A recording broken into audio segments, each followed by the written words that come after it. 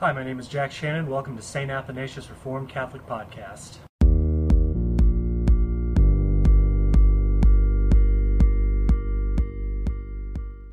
Today, I just wanted to do a quick video because we've been moving and I haven't been uploading on Wednesdays.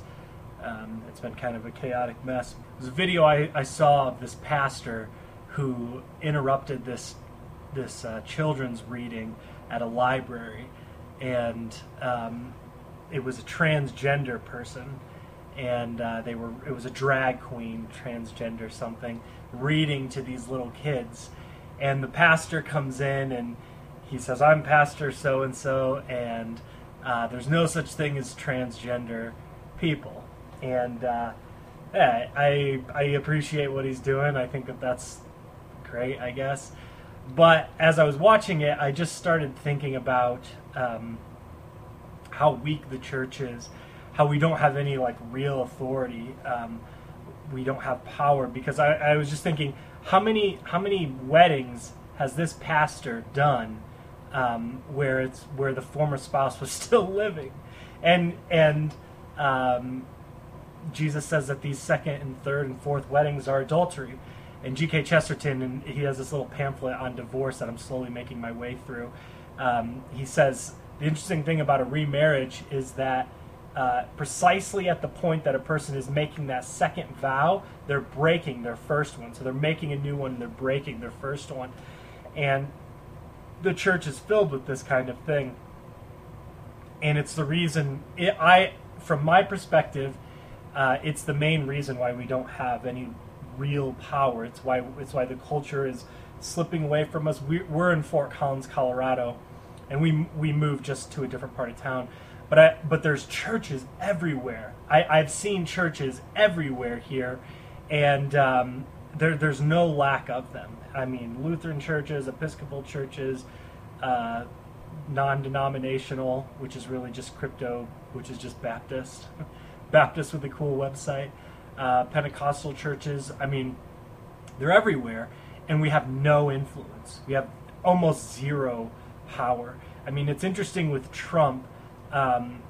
Trump is basically a modern Constantine. I mean, obviously it's not as exaggerated. We're not being persecuted the same way that the early Christians were, but Constantine was a theological moron. He didn't know what was going on, and the church welcomed him into these important councils, and the people who are surrounding Trump now are, it's not the best that Christendom has to offer, but it's people who are supportive of Israel, which I do think is important. It's people who do believe in the gifts of the Spirit, and that evangelical demographic, which has so much wrong with it theologically, they do see the strength of Trump. They're able to look through all the noise and see that Trump is someone who has power, has strength, which I guess other groups of people like Reformed, or pretty much like the higher church you go, the more nerdy and academic you get, and they don't really care about power as much, or they do, and it becomes much more subtle. But so just watching this video, and this guy, the only thing he can do is disrupt a library reading to kids and say transgenderism isn't real, while the reason why that person has that kind of authority, why society has collectively said, yeah, these gross drag queens can read to our kids, is because the church has abdicated all authority with sexuality, and it's specifically with divorce and remarriage. It's institutionalized sin within the church, and it's like the Israelites taking Jericho and Ai. When they took Jericho, God said, don't take the devoted things. Achan took some devoted things. They go to take Ai. So Achan, somebody in their camp, went against God's commands. The Israelites go to take the next city, Ai, and they get demolished. They get destroyed. And then Joshua and the elders rightly are like, why do we get destroyed? And it's almost like God's response is almost like he's annoyed with them. He's like, get up off the floor, take care of Achan. And they killed Achan, they killed his family, everything. They burned him, put him under a pile of rocks. And the new covenant version of that, the new covenant violence, is excommunication, discipline. The church doesn't exercise this, particularly with people who are divorced and remarried.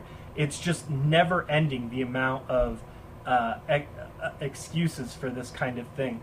And I see it more and more, the more that I interact with Presbyterians specifically, who they subscribe to the Westminster Confession of Faith, which I think is actually a really great confession. But there are things that I would disagree with it. But the main thing would be their section on divorce and remarriage, which actually wasn't accepted by the legislature in England.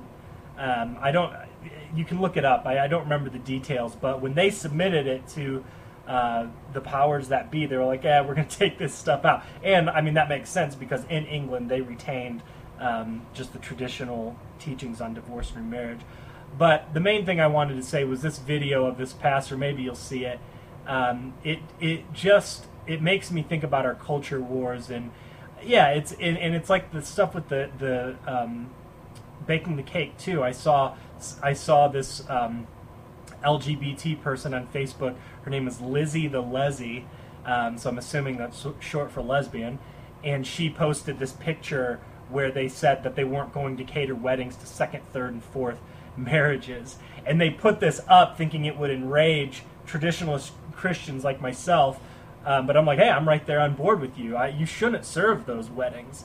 But a majority of Christians, because their friends and family are all divorced and remarried, they got to come up with some kind of explanation for why this is okay. And all while the culture is swirling down the drain. And if you look at the covenants in the Bible, and Paul applies those covenants to those who have been grafted in, us Gentiles, we are the new Israel. And some people are going to say, you're a supersessionist, aren't you? No, I'm just saying that all of Israel is all of Israel, meaning everybody who believes in Jesus is the heirs of Abraham, as Paul says in Galatians. And then in Colossians, I think he even says we're the circumcision. So, I believe that we are brought into a new kind of Israel, or Israel is expanded. Israel is the church, the ecclesia in the wilderness, as Stephen says, the church in the wilderness. It's all the same thing. I get kind of annoyed with these debates on Israel and the church, although I do acknowledge that there is some kind of particularity with ethnic Israel, but that still does get into a lot of other strange questions, like is that Ashkenazi Jews, is that Ethiopian Jews, is that, I don't know. There's tons of questions that people who are like rabidly for Israel, I've never heard good answers about. I mean, I am for Israel, but I view them as our apostate older brother. But anyway, yeah, so we are losing the culture, and we have these pathetic displays of pushing against the culture, like some pastor going in and disrupting this reading, and yet I guarantee you his congregation is filled with people who are in adulterous marriages. And what we need is men with backbones who are going to lose everything, give up everything, and follow Christ with this. And I think if you legitimately are seeking the Holy Spirit on this, which I don't think that that's what most people do, I think that they're like, oh man, these are some interesting things, let me go find all these other resources that already defend my position, instead of getting on your face before God and fasting and praying and asking for the Holy Spirit to give you illumination in His Word.